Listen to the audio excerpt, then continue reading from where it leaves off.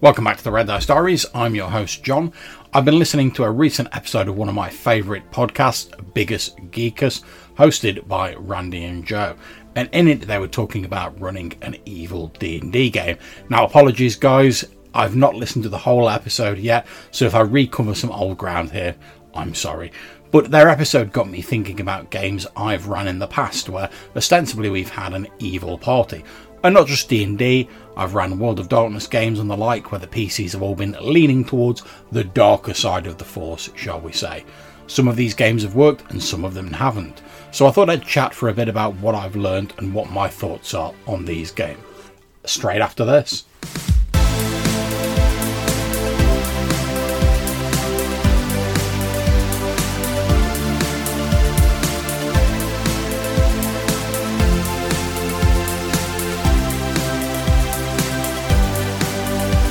Okay, so evil games. I suppose the first thing would be, how do you define evil?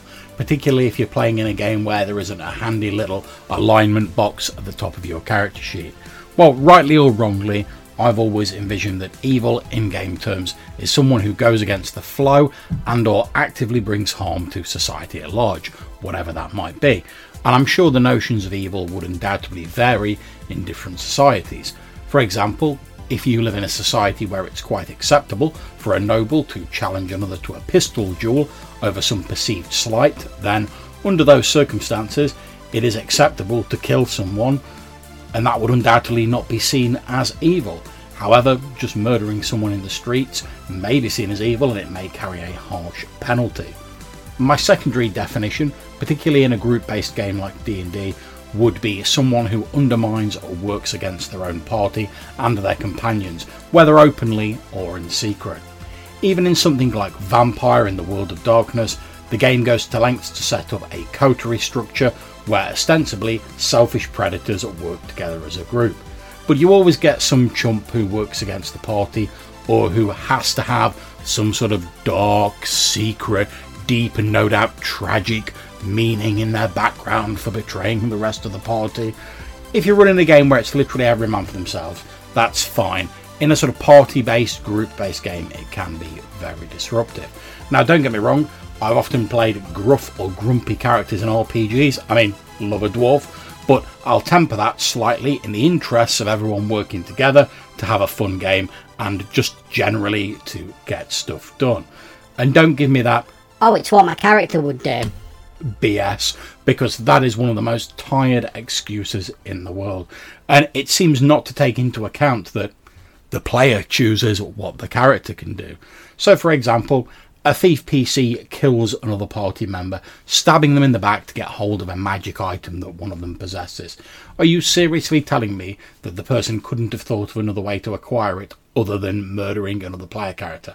Or better yet, maybe don't just stress about the magic item, or get some fun antagonistic banter going with the player character who does have the magic item. And there's nothing wrong with a bit of icy antagonism, as long as it isn't interrupting / bogging down the session and all the parties involved are enjoying it and having a bit fun. Now, to let you guys in on a little bit of a secret, if you spoke to my wife, Hannah, she would say that I am one of those self-same chumps who is pretty ruthless about offing other people's player characters and pursuing his own goals. And to be fair, she does have a point. When we first got involved with each other, we were playing in the live-action version of Vampire the Masquerade, known as Mind's Eye Theatre, and that's going back a bit to those who remember that.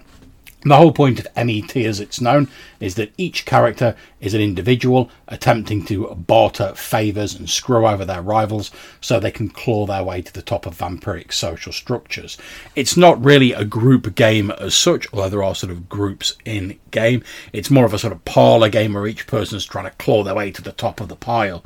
And in my defence, everyone is definitely evil in that sort of game, and the whole central shtick of MET is that it's every vampire for themselves. When I play D&D or a game where there is a party involved, I'm quite happy to work with the rest of the player characters. Even when I've played in a Dresden Files game and I was playing a demon, so obviously evil, tick! I didn't use my evil schemes and plans to mess up the other PCs too much, because I genuinely wanted as John, for the group to crack on and for us all to have fun with the game. And I like to think I'm inventive enough that my evil wouldn't have to confine itself just to screwing over other player characters. After all, there's a whole wide world of NPCs out there.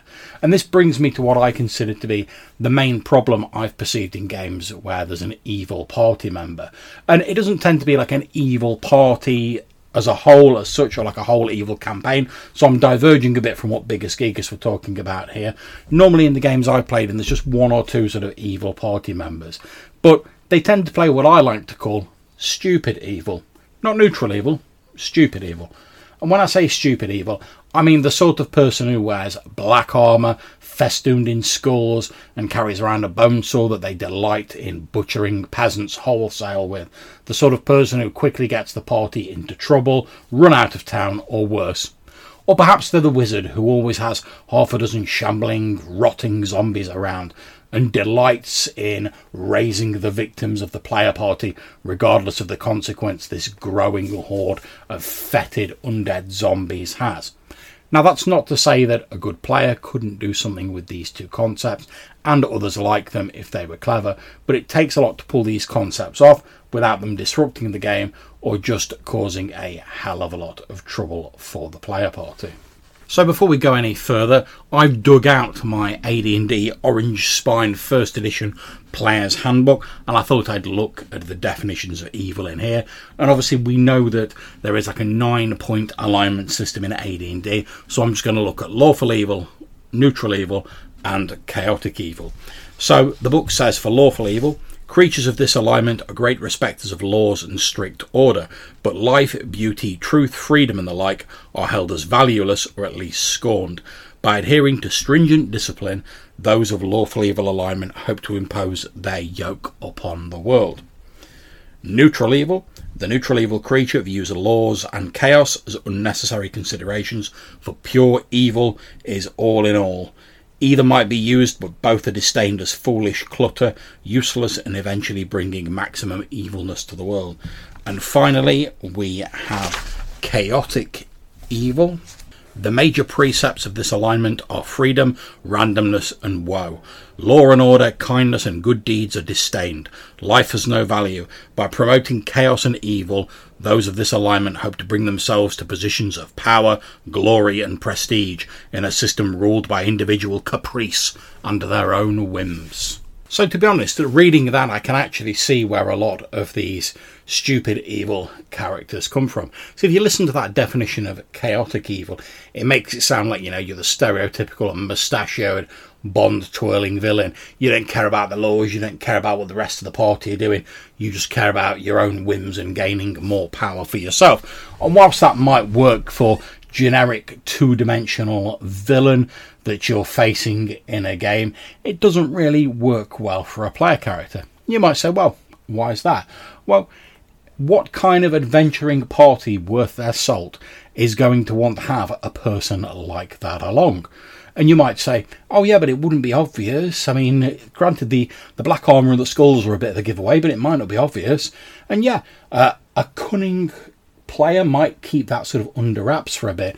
But if you take that description of chaotic evil there, someone who's just out for their self and they'll do whatever they take to grab power, it's not going to take the party long to realise that having this person along is more trouble than it's worth.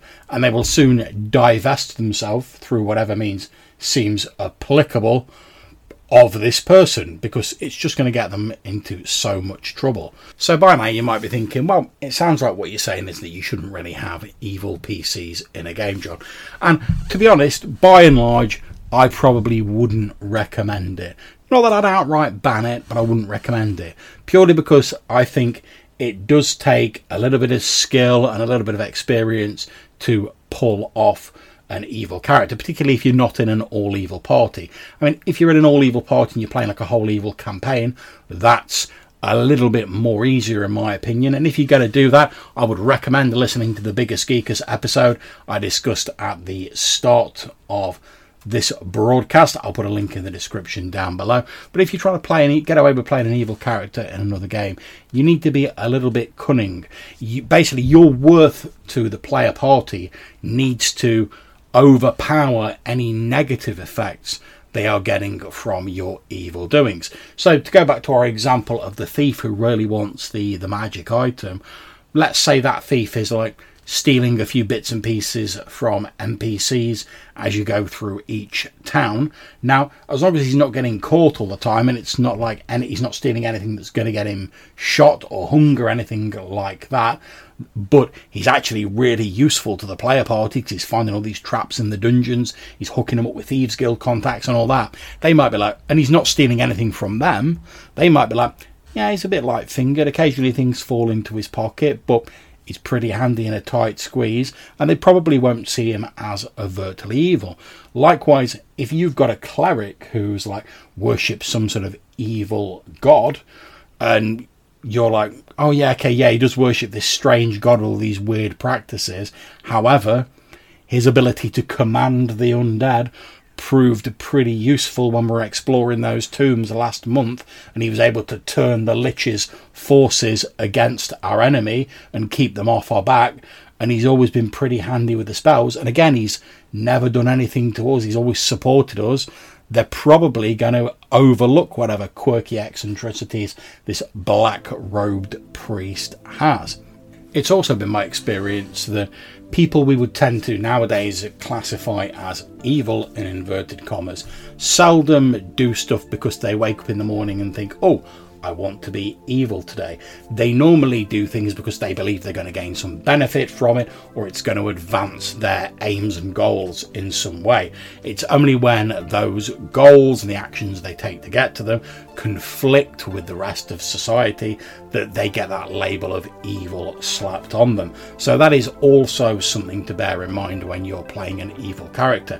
Don't just create a character and be like, yeah, I'm playing an evil character because I like black spiked armour, I like twirling my moustache, tying damsels to the railroad tracks and coming up with evil Bond-esque plans, unless you're doing like a pastiche sort of fun game, in which case, yeah, you can be off the wall and crazy, go for your life. But in a normal sort of game, that's probably not really likely. If you're going to be playing an evil character, pick a goal or a set of aims for your evil character, preferably aims and goals that don't immediately bring you into conflict with the rest of the party or cause you to get outed by the rest of the party, and then pursue those goals. And instead of your evil coming off by the fact that you wear a monocle, a large top hat, and you twirl your moustache as you laugh evilly and spin your cane round, let your evil come out in how ruthless you are at pursuing your goals, how you won't let things stand in your way, potential moral quandaries that might cause other party members to delay or defer their actions.